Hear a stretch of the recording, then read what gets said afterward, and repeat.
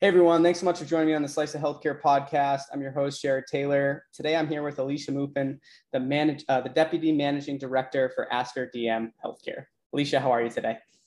Hey, Jared. I'm very well. Thank you so much for having me. Yeah, I'm excited for us to chat. I know we chatted a while back and we were able to get Yeah. this on the books, and I'm excited to learn more about you and Aster. I think we should dive right into it. We like to keep these things quick for our listeners so they can get every bit of information in a quick sitting. I'd love you to tell them a little bit about your background, and then we'll talk about Aster in more detail. Sure. So I actually grew up here in the Middle East. I grew up in Dubai. I think at this point in time, pretty much everyone has heard of Dubai, either because of Burj Khalifa or the ski slopes that we have here. So this is home for me. We're originally from India. But I studied in the US. I was in Michigan for a good number of years and then worked in consulting. I was with Ernst & Young for almost 8 years. And then I joined healthcare, and I've been in healthcare for the last 9 years. So I work at Aster. We have a very integrated healthcare ecosystem. This is a company that was set up almost 35 years ago by my father, Dr. Mupin. He started with a small clinic, and now we have a network which is more than 365 facilities. We have the clinics, we have the pharmacies attached to the clinics, and we have hospitals now. We have hospitals that range from tiny 13 beds all the way to 750 bed hospitals that do the full range of organ transplants, robotics, everything under the sun, some of the finest standards in clinical excellence that's been set. And we've got many of the region's first and high quality awards. We are in 7 countries right now. We have around 20,000 employees, and we serve over 21 million patients annually. Of course, the last year has been one of the toughest years that we have encountered, but for us, healthcare is a mission. It's a calling for all of us here. It is about what we can do to really serve humanity and make the world a better place. So it's been very fulfilling, but also a very, very tough year. What an absolute amount of growth to go from one clinic to all of these facilities, different types of facilities too, spread out across several countries. That's incredible. And I know through our last conversation, there's additional plans, right, to expand into some other areas as well. Is that still on the table? Yeah, absolutely. I think one of the most exciting things that's happened in healthcare is the whole digital kind of explosion, right? You've seen this whole thing come alive. People seen it come alive in the last 10 years in banking, but healthcare has always been a lot more resistant to it. But I think COVID has kind of really accelerated that whole thing. So we say that it's breaking down all the barriers. So one, we want to go and be able to expand, and Aster wants to go global. So while we have a huge presence in the Middle East as well as India, we are setting up our first facility in the Western Hemisphere. So we're setting up a 160-bed hospital in the Cayman Islands. So that's something which is super duper exciting for us. We want to be able to live our mission, which is to bring quality healthcare at affordable costs to the people that we serve.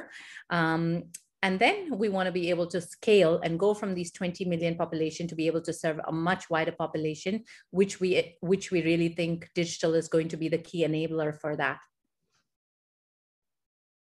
Interesting. Yeah, Cayman Islands is right near me. I'm in Florida. I'm in Tampa, Florida. So it's pretty cool that yeah, great location.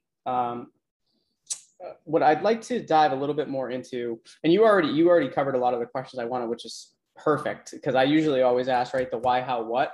So you went through that. Great. I'd love to really focus in on today's conversation, this topic of medical tourism. What is it? And then how is Aster kind of part of medical tourism? What is your part in that? I guess you could call it kind of an ecosystem or a way of seeking care, right? Could you tell us more about, I guess, what the definition of medical tourism is through your lens? And then let's talk about how Aster is a part of medical tourism. Sure, absolutely. So there are 2 aspects of medical tourism. One is I'm going on holiday, and there are some things which would be nice things to do to take care of my health or enhance my health. So, for example, I might go to a tourist destination. So if I'm coming to a Dubai or going to India, going to a Thailand, I might do a health checkup while I'm on holiday, just to kind of check where my health index looks like. And I might do things like, dental procedures or something around beauty and wellness related. But then there is a more serious aspect of medical tourism, which is where people are struggling to get care, where there is no infrastructure in home countries, or where there is a very long waiting list for people to be able to access care that they desperately need. So this is the much more pertinent discussion for us, I think, is about how people who really require care, how can we connect them to areas where care is available, where the skilled manpower is available, where people are able to do it at a price point that they do not fall down, whether it's poverty line or whether it is really sort of taking out all their savings. How can you do that? So we actually think about medical tourism with 5S. So the first part of it is safety. How do you make sure that you go to a place where you know that the clinical standards are high, where you are in the best hands, where you know that global standards are met and benchmarks are available for you to compare? The next S is on savings. How can I do something somewhere else where I get the same quality of care or better quality of care or good outcomes, and be able to not have to spend an arm and a leg and cost a fortune for you to do it? So how can I save if it is coming out of pocket, or whether it is insurance based or whoever is paying for it? The third S is speed. So if I require a knee, a sort of knee surgery, and I have to wait 3 months, 6 months, 9 months to be able to see the consultant or the super specialist, whereas my quality of life is severely impaired because I'm not able to walk properly. Can I jump this queue and go somewhere else and get it done in the next 1 week or 2 weeks or 3 weeks? So speed, which is important because your quality of life really gets impacted. The fourth one is on S is on service. Where can I go where my service, I believe, can be even higher, where you have the fifth S, which is staff, the most important one, the people who come, who have the best, where you have really good skilled labor, and where you also have the ability to have a nice experience, because again, manpower is not a huge challenge. So those are some of the key aspects with which the lens that we look at medical tourism, and why would people want to come to our facilities, whether it is in the Middle East or whether it's in India. Now, there are natural pockets of people who come to us from India to India. We serve largely around the Asian countries as well as Africa. So you have people coming from Afghanistan, from Bangladesh, from Nepal, from Africa, from Oman. So there are a few countries which are traditionally, India is very popular for. And you see that when you come to the Middle East, and especially Dubai, where we are headquartered, if you look at the last few months, we have served probably people from almost 150 nationalities in the last few months.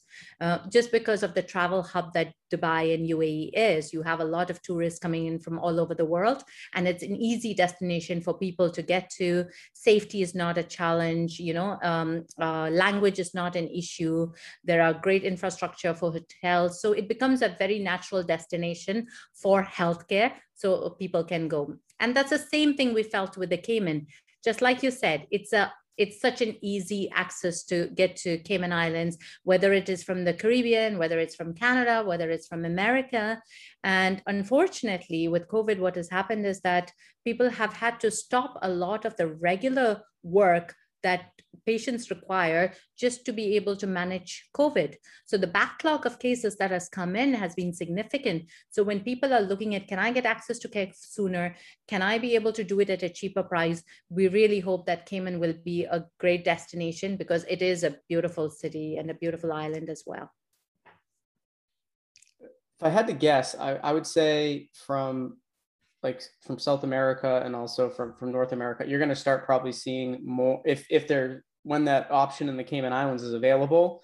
People would much rather, I think, make that commute than necessarily going overseas like I'm not saying they wouldn't, but it's definitely Yeah, and I'm sure that's that baked into your strategy, right? Of why we need a location in the Cayman Islands. It's kind of that absolutely. middle ground. Yeah. So that'll be interesting. When you haven't broke ground on that yet, have you, or have you? No, no, we're breaking ground. We've got our land now almost kind of identified. So we will be breaking ground by the end of this year. And we're hoping to commission the hospital by the middle of 2023. So it's very Perfect. exciting times. That is really Yeah. exciting. Yeah, that's Yeah. going to be a great time. And Absolutely. it'll be exciting. Now, is that strictly a hospital? Are you also going to, or is it's a clinic, you said? It's a hospital. I mean, we do have clinics, which is also focused on the tourists who come to Cayman Islands. So, like I said, are they things that people, when they're on holiday, they would like to do? There is a wellness orientation as well, because as a group, what we also believe in is it should not be about just treating the sick people. It is how do you sort of uh, work mostly on the proactive wellness and well-being as well. So there is an element of that, and we want to be able to merge that in one of the most beautiful islands of the world. Yeah, that's a perfect location. I've personally never been, but obviously I have a similar climate here in Of course. Florida. Um, Yeah. Hopefully want to get down there at some point, but yeah, that's really exciting for you and your team. I know working with members of your team, they just talk about how excited they are about that to be launched. So super exciting. One of the things I want to, as we kind of start to wrap up here, is I always like to give a plug or a moment where someone can say that they're going to a conference coming up, if anyone wants to maybe see them there, or anywhere that you're going. Is there anything that you want to say at this time? I think you mentioned an expo you're attending. Yeah, so Jared, I mean, the biggest event that's happening, a global event right now, is the Expo, which is hosted by Dubai this year. It was supposed to have been last year, and naturally with COVID, it got pushed to this year. So that goes live on October 1st. So it's 6 months Expo. The way Dubai talks about is the future comes alive. The world is opening Dubai is opening its doors to the world. So it's a great time to come visit Dubai, enjoy the hospitality, enjoy the amazing infrastructure that's been built here. And it's really about looking into the vision for the next 20, 30 years. So I really excited to welcome people to Dubai.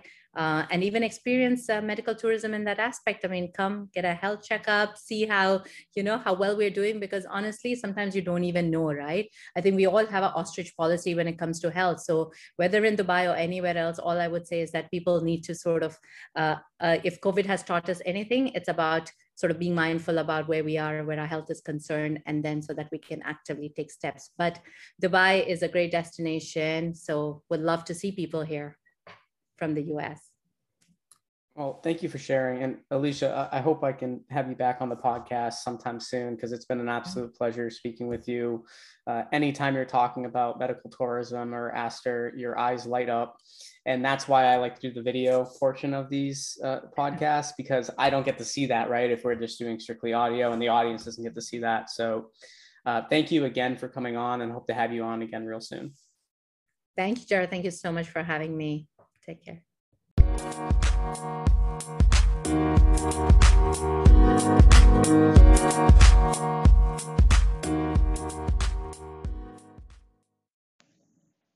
Thank you to everyone that listened to this week's episode of the Slice of Healthcare podcast. If you'd like to check out more of our podcasts, we're available on all the major podcast channels. And you can check us out on our website, www.sliceofhealthcare.com. And that'll have all of our past guests on there. You can see our sponsors, and you can learn more about actually becoming a guest. Thanks, and look forward to another episode next week.